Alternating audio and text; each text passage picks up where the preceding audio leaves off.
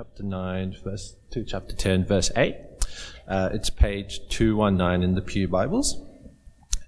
There was a Benjamite, a man of standing, whose name was Kish, son of Abiel, the son of Zerah, the son of Becheroth, the son of Aphiah of Benjamin. Kish had a son named Saul, as handsome a young man as could be found anywhere in Israel, and he was a head taller than anyone else. Now the donkeys belonging to Saul's father Kish were lost, and Kish said to his son Saul, "Take one of the servants with you and go and look for the donkeys." So he passed through the hill country of Ephraim and through the hill area around Shalisha, but they did not find them. They went on into the district of Shalim, but the donkeys were not there. Then he passed through the territory of Benjamin, but they did not find them. When they reached the district of Zuph, Saul said to the servant who was with him, "Come, let's go back, or my father will stop thinking about the donkeys and start worrying about us." But the servant replied, "Look, in this town there is a man of God. He's highly respected, and everything he says comes true. Let's go there now. Perhaps he will tell us what way to take." Saul said to his servant, "If we go, what can we give the man? The food in our sacks is gone. We have no gift to take to the man of God. What do we have?" The servant answered him again. "Look," he said, "I have a quarter of a shekel of silver. I will give it to the man of God so that he will tell us what way to take." Formerly in Israel, if someone went to inquire of God, they would say, "Come, let us go to the seer," because the prophet of today used to be called a seer. "Good," Saul said to his servant. "Come, let's go." So they set out for the town where the man of God was. As they were going up the hill to the town, they met some young women coming out to draw water, and they asked them, "Is the seer here?" "He is," they answered. "He's ahead of you. Hurry now. He's just come to our town today, for the people have a sacrifice at the high place. As soon as you enter the town, you will find him before he goes up to the high place to eat. The people will not begin eating until he comes, because he must bless the sacrifice. Afterwards, those who are invited will eat. Go up now. You should find him about this time." They went up to the town. As they were entering it, there was Samuel, coming towards them on his way up to the high place. Now, the day before Saul came, the Lord had revealed this to Samuel. "About this time tomorrow, I will send you a man from the land of Benjamin. Anoint him ruler over my people Israel. He will deliver them from the hand of the Philistines. I have looked on my people, for their cry has reached me." When Samuel caught sight of Saul, the Lord said to him, "This is the man I spoke to you about. He will govern my people." Saul approached Samuel in the gateway and asked, "Would you please tell me where this seer's house is?" "I am the seer," Samuel replied. "Go up ahead of me to the high place, for today you are to eat with me, and in the morning I will send you on my way and tell you all that is in your heart. As for the donkeys you lost 3 days ago, do not worry about them. They have been found. And to whom all is the desire of Israel turn, if not to you and your whole family line?" Saul answered, "But am I not a Benjamite from the smallest tribe of Israel? And is not my clan the least of all the clans of the tribe of Benjamin? Why do you say such a thing to me?"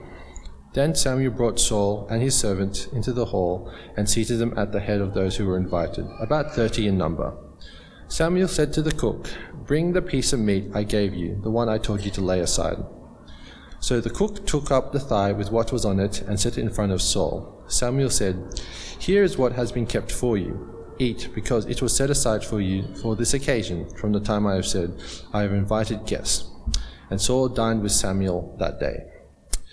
After they came down from the high place to the town, Samuel talked with Saul on the roof of his house. They rose about daybreak, and Samuel called to Saul on the roof, "Get ready, and I will send you on your way." When Saul got ready, he and Samuel went outside together. As they were going down to the edge of the town, Samuel said to Saul, "Tell the servant to go on ahead of us." And the servant did so. "But you stay here for a while, so that I may give you a message from God." Then Samuel took a flask of olive oil and poured on it Saul's head and kissed him, saying, Has not the Lord anointed you ruler over his inheritance? When you leave me today, you will meet 2 men near Rachel's tomb at Zelzah on the border of Benjamin.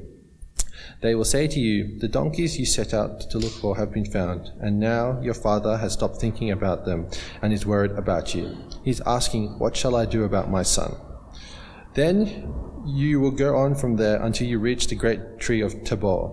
3 men going up to worship God at Bethel will meet you there. One will be carrying 3 young goats, another 3 loaves of bread, and another a skin of wine. They will greet you and offer you 2 loaves of bread, which you will accept from them. After that you will go to Gibeah of God, where there is a Philistine outpost. As you approach the town, you will meet a procession of prophets coming down from the high place with lyres, timbrels, pipes, and harps being played before them. And they will be prophesying. The Spirit of the Lord will come powerfully upon you, and you will prophesy with them, and you will be changed into a different person. Once these signs are fulfilled, do whatever your hands finds to do, for God is with you. Go down ahead of me to Gilgal. I will surely come down to you to sacrifice burnt offerings and fellowship offerings, but you must wait 7 days until I come to you and tell you what you are to do." Great, thank you for that. It's a long passage, and we're actually covering all of chapters 9 and 10 as well in the sermon. Let me pray for us as we resume our series on 1 Samuel. Lord Father, we thank you so much for your word. We thank you that you clearly speak to us by your word, and we thank you that we see that clearly in 1 Samuel, but ultimately in Christ, who is word become flesh. Father, as we come together now, please grant us humility and wisdom and insight, that as we get to know Saul, we might cling on to Christ evermore. For we ask in his name. Amen. Now, before I went to Bible college, I worked at Telstra. I was in IT architecture.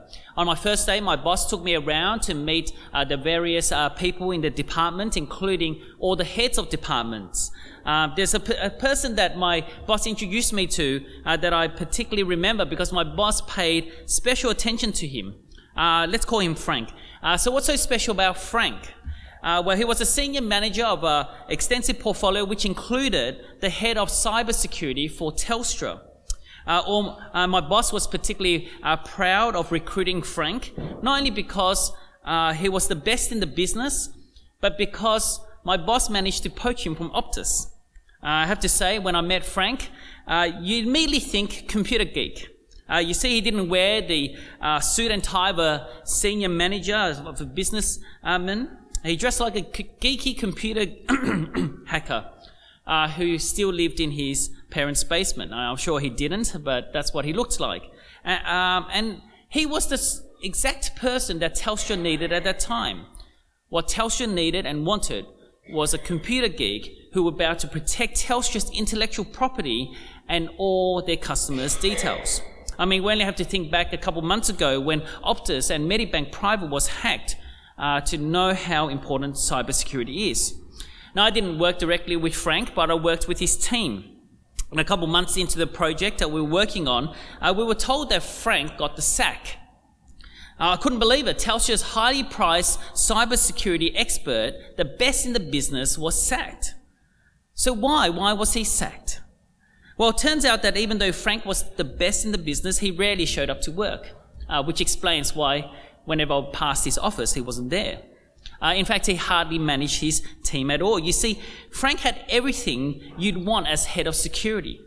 His CV was as impressive as it gets, and he had the skills to develop an impenetrable security Telstra needed. But Frank's heart wasn't aligned with Telstra's needs. Frank's needs came first, and then Telstra's, and so Telstra had to let him go. Now, have you ever met someone like that before? Someone who appears to have everything you want, but falls short of everything you need. Maybe it was that boyfriend or girlfriend you had when you were at school. But when you got to know them, they weren't everything you thought they were. Or maybe it was someone you employed. They had a great CV. You gave them the job, but they weren't very committed to the job. Well, today we're going to meet someone like that, and his name is Saul. Now, I know it's been a while since we started our series on 1 Samuel, so let me remind you of the situation some 3,000 years ago in Israel. So just before Samuel came onto the scene, there was a crisis of leadership. But everyone did as they pleased, like there was no rule of law. We see this summarized at the end of the book of Judges. Chapter 21, verse 25 says this: "In those days, Israel had no king. Everyone did as they saw fit." And so from time to time, you see God had sent Israel judges. But the author implies here that the solution to Israel's problem, Israel's leadership crisis, was that of a king. But before a king is anointed by God, a transitional leader is appointed by God. A leader not like the judges from before of old or the kings of new, but a transitional leader like Moses, who serves as judge, priest and prophet, and his name is Samuel. Now, by the time we get to 1 Samuel chapter 8, the preceding chapter of where we're going to resume our series today, Samuel's been a great leader, a leader that Israel has needed, but he's now old. And we're told in chapter 8, verse 3, so please have your Bibles open and have a look at verse 3. We're told that his sons are up to no good. However, his sons did not walk in his ways. They turned toward dishonest gain, took bribes, and perverted justice. You see, the best of leaders can have the worst of sons. And unfortunately, that was the case with Samuel and his sons. Like Eli's sons, Hophni and Phinehas, Samuel's sons, Joel and Abijah, abused their positions of power. They were takers and not givers. They didn't administer justice, but perverted justice. So once again, there's a leadership crisis in Israel. The peace and prosperity, security of the years under Samuel were in jeopardy. And this made the Israelites nervous. And so the elders of Israel came up with a solution, not by seeking a new judge to rule over them, but by demanding a new government to be formed over them. So chapter 8, verse 5, the elders of Israel said to Samuel, the prophet, priest, and judge, "You are old, and your sons do not follow your ways. Now appoint a king to lead us, such as all the other nations have." Now there are two problems with this request. The first is that they already have a king. Who's that king? Well, God is their king. And so by requesting a king, they're in effect rejecting God as their king. That's the first problem. The second problem is that they want a king like the other nations. But God saved them so that they're not like the other nations. They're meant to be a holy nation, a kingdom of priests. And so they're rejecting God. They're rejecting by being the people that God has saved them to be. And so how do you think God will respond to that? Well, surprisingly, God tells Samuel to listen to them, to give them what they want. A king like the other nations. And since chapter 8, we're left wondering, who's going to be this king? Well, today's passage answers this question. This king is Saul. Now, Saul was the son of Kish, a Benjamite, a man who had all the traits of a king like the other nations. And so today's passage, have a look at it with me in chapter 9, verse 2. Kish had a son named Saul, an impressive young man. There was no one more impressive among the Israelites than he. He stood a head taller than anyone else. But Saul isn't just an impressive man.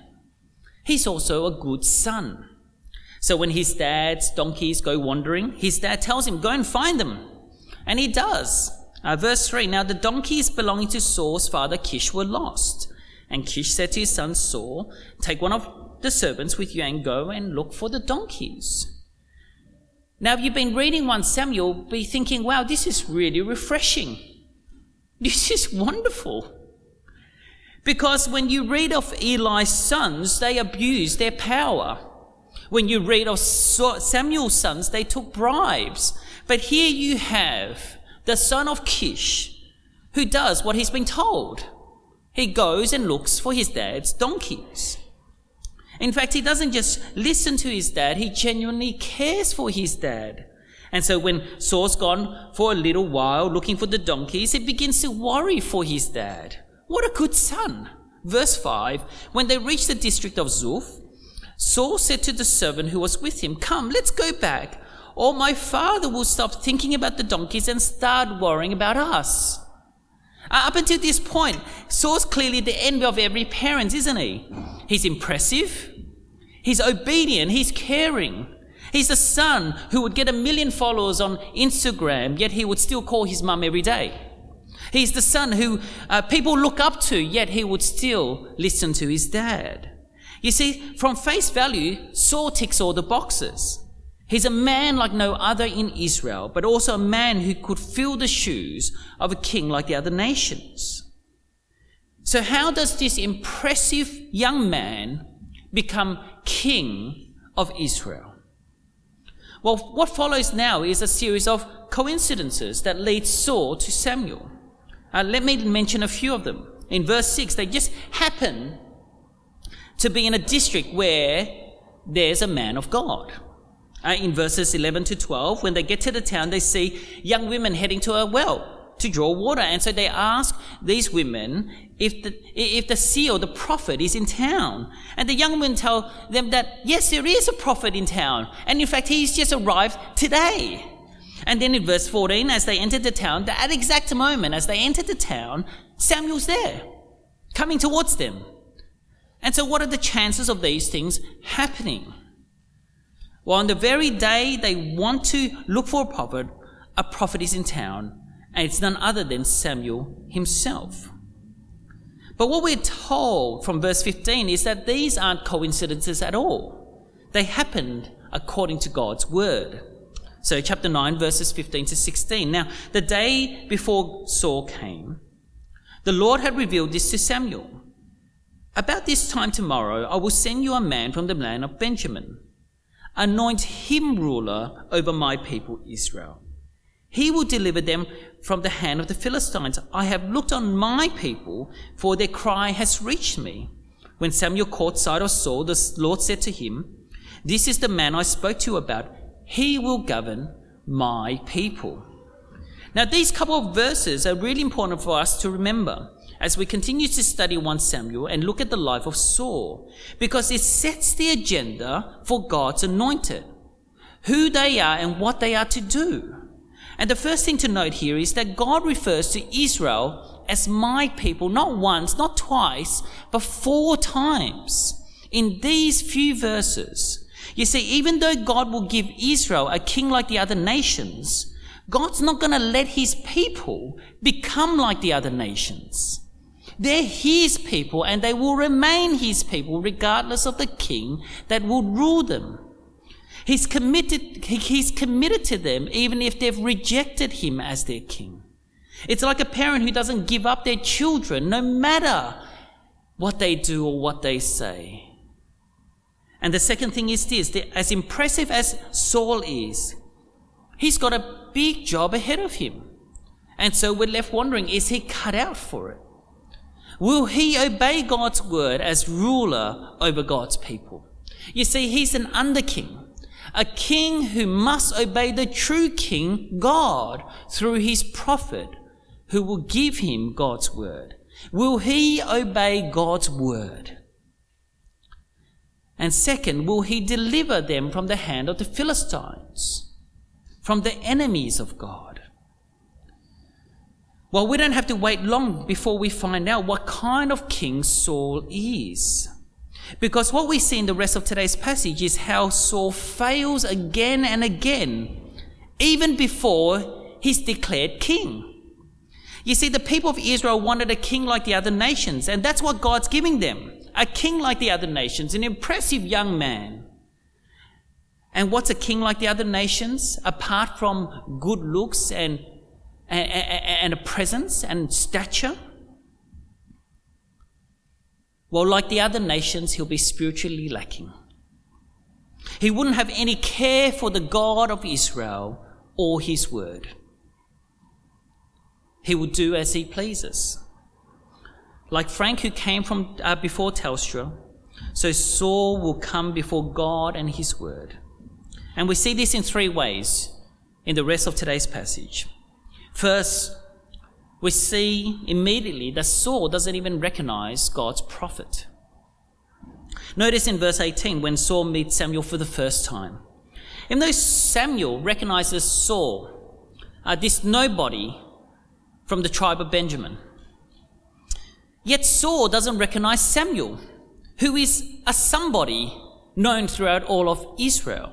Verse 18, Saul approached Samuel in the gateway and asked, "Would you please tell me where the seer's house is?" And Samuel replies in verse 19, "I am the seer." You see, it's a bit strange that Saul didn't recognize Samuel, because we're told in 1 Samuel chapter 3 verse 20 that all Israel from Dan to Beersheba recognized Samuel as a prophet of God. And so if everyone in Israel recognized Samuel as the prophet of God, then how come Saul doesn't even recognize Samuel as a prophet of God? In fact, Samuel's been Israel judge for years. He's now old. So you think everyone would know him by now, but not Saul. Why is that? I mean, I know he didn't have TV or Facebook. He couldn't, maybe he couldn't put a name to a face. But even so, Samuel was on his way to offer a sacrifice in the high place. And so I'm sure he wasn't wearing a t-shirt and tracksuits, but clothing fit for a priest who's about to offer a sacrifice to God. Now, I know we could be reading too much into it, but maybe we're already being told that this impressive young man, Saul, is not a man interested in the affairs of God. You see, if you were into politics, you would know who the Prime Minister is, at least. If you were into investing, you'd probably wouldn't know who Warren Buffett is. And if you were into the AFL, then you'd know Hawthorn's the greatest team of all time. That's a joke. I don't follow AFL. But Saul doesn't recognize Samuel. Saul doesn't recognize the great prophet, the famous leader of Israel's people since the time of Moses. Is it because he doesn't have any care for the kingdom of God? Second, Saul disobeys God's prophet, which is the same as saying he disobeys God's word. So in chapter 10, verse 1, Samuel anoints Saul, which is a huge moment in the history of Israel. He's anointed as the first king, the first ruler over all of God's people. And so to avoid any doubt in Saul's mind that he is God's chosen, Samuel confirms it with 3 signs. The first sign is that 2 men near Rachel's tomb will tell him that the donkeys have been found. The second sign is that 3 men at the great tree of Tabor will give him 2 loaves of bread. And the third sign is that he'll receive the Spirit of the Lord at Gibeah. 3 signs that are very specific, that are very unusual, that will be fulfilled on that day. Now, there are 2 things at Gibeah that he will see. The first is that when he goes there, and he would have known this already, that there's a Philistine outpost. What that means is that the Philistines, the enemies of God, have already camped and set up camp in Israel. They're losing the battle against the enemies of God. Secondly, at Gibeah, Saul will find prophets prophesying, a procession of prophets. And when the Spirit of the Lord comes upon Saul, he'll prophesy with them. Now, when these 3 signs are fulfilled, Saul's given one job to do. One job in chapter 10, verse 7. Once these signs are fulfilled, Samuel tells him, "Do whatever your hand finds to do, for God is with you." Do whatever your hand finds to do. That's what he's to do. Now, after Saul leaves Samuel, all these things are fulfilled. We see that in chapter 10, verse 9. As Saul turned to leave Samuel, God changed Saul's heart, and all these signs were fulfilled that day. And so all that's left for Saul to do is to obey God's one command, to do what your hand finds to do. But what happens next? He goes to the high place and has a chat with his uncle about the donkeys. So let's summarize. After meeting Samuel, the great prophet, priest, and judge, in the order of Moses for the first time, after being appointed as the first king over all Israel, after experiencing firsthand the fulfillment of 3 extraordinary signs, and even encountering the Spirit of God directly on that day, what does Saul do? Basically nothing. He goes to the high place and chats to his uncle about donkeys. Is that what it means to do what your hand finds to do? Is that what it means to be God's anointed? To be ruler of God's people? To have a good old yarn with your uncle about donkeys? Well, if you don't think so, then you'd be right. So what does it mean? What does it mean to do what your hands find you to do? Well, the last time that the phrase was used in the Old Testament in the narrative of God's history is in Judges chapter 9 verse 33. Now I've got it up on the screen for you because in the translation we use, it's been interpreted for us what that phrase means. So in the ESV, which is a more direct translation, you see, do to them as your hand finds to do. And what's the interpretation? In our translation that we use in NIV 11, it sees the opportunity to attack them. It's said in the context of God's leader facing the enemies of God. So Abimelech in Judges chapter 9 was told to do what his hands finds to do. And what did Abimelech do? He went to fight the enemies of God. So what is it meant for Saul to do what his hands finds to do? After all, he was just told by Samuel that he's to rescue Israel from the hands of the Philistines. He was just led by God straight to a Philistine outpost in Gibeah. The Spirit of God had just powerfully descended upon him and empowered him. And the best he can do is to have a chat to his uncle about donkeys. But what did the judges before him do when the Spirit of God descended upon them? Well, when the Spirit of God came on Othniel in Judges chapter 3 verse 10, he went to war against the enemies of God. When the Spirit of God came on Jephthah in Judges chapter 11 verse 29, he went to fight the enemies of God. And when the Spirit of God came on Samson in Judges chapter 15 verse 14, he grabbed a jawbone and killed 1,000 men. And so, what do you expect when the Spirit of God descends on a leader of God? This power of God descends on him by the Spirit of God. And right before him, he sees the Philistine outpost. All the judges before him would have gone to fight and to rescue Israel from the hands of God's enemies. But he doesn't do that. He goes up to a high place to have a good old yarn with his uncle about donkeys. And when his uncle asks him about what's going on, he doesn't even mention the kingdom of God at all. You see, Saul isn't just someone who's uninterested in the things of God. It appears he's not at all interested in rescuing the people of God either. He's physically impressive, but spiritually lacking, like the kings of the other nations. Third, Saul hides from God's prophet. Now, this happens at a public ceremony. Samuel gathers the people of Israel together at Mizpah to announce God's appointed ruler.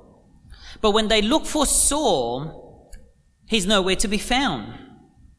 Is that because he's now decided, actually, I better go and fight the Philistines. I better do my job. I better obey the prophet Samuel? Well, no, he doesn't.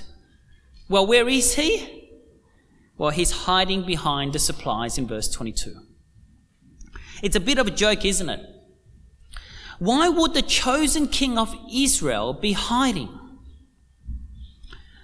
Well, you might remember the story of Adam and Eve. You see, what did Adam and Eve do after they took the forbidden fruit and ate from the tree that they were not meant to eat?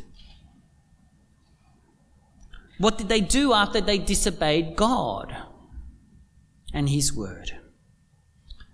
Well, they hid among the trees. And so when they heard God walking in the garden, what did they do? They hid among the trees. They hid from God because they were afraid and ashamed. They knew they disobeyed God. They were afraid and ashamed. And I wonder whether that's what's happening here. You see, Saul had just disobeyed God and His word through his prophet. And he knows it. But instead of admitting to it to Samuel to confess his sins, he hides because he's afraid and ashamed.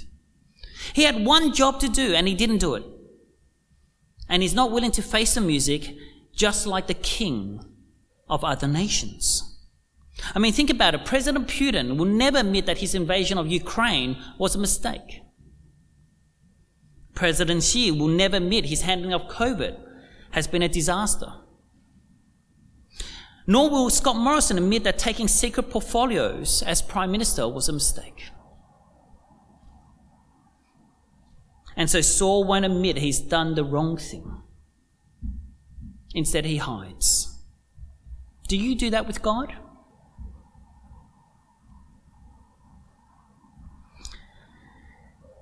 Now, Samuel might know why Saul's hiding, but the people wouldn't know. And so when they find him and see that he's a head taller than everyone else, they get excited because he looks like a king from other nations. And so they shout, "Long live the king." They love him, they embrace him because he's exactly what they asked for. An impressive young man, the kind of king they asked for. But as you and I already know, Saul doesn't have a heart for the kingdom of God. And the more we read about Saul, the more we'll find out about him. And the more we'll see that he's like a king like the other nations. A king that we don't want. But Jesus is a king that we want and need. You see, on every level, Jesus and Saul are complete opposites. While Saul was an impressive young man, we're told in Isaiah chapter 53, Jesus had no beauty or majesty to attract us to him. Nothing in his appearance that we should desire him. While Saul refused to fight the Philistines after being empowered by the Spirit of God, Jesus went and got baptized. And the Holy Spirit descended on him like a dove. And what did he do immediately after that? He went to fight the great enemy of God. He went into the desert and fasted for 40 days and 40 nights and fought with Satan and won. And while Saul didn't concern himself with the things of the kingdom of God, Jesus came to proclaim that the kingdom of God is at hand. While Saul would willingly disobey God's word, Jesus prayed in the Garden of Gethsemane as he awaited his impending death. "Not my will, but yours be done." While Saul hid amongst the supplies in shame for his disobedience, Jesus hung on the cross, naked, bearing our shame. And while Saul was embraced with the words, "Long live the King," Jesus was rejected by the crowds as they cried out, "Crucify him, crucify him." You see, friends, Saul isn't the king we should ever want. But Jesus is the king we all need. So let's continue to look to Jesus, who's our king. A king like no other, who died for us. Amen.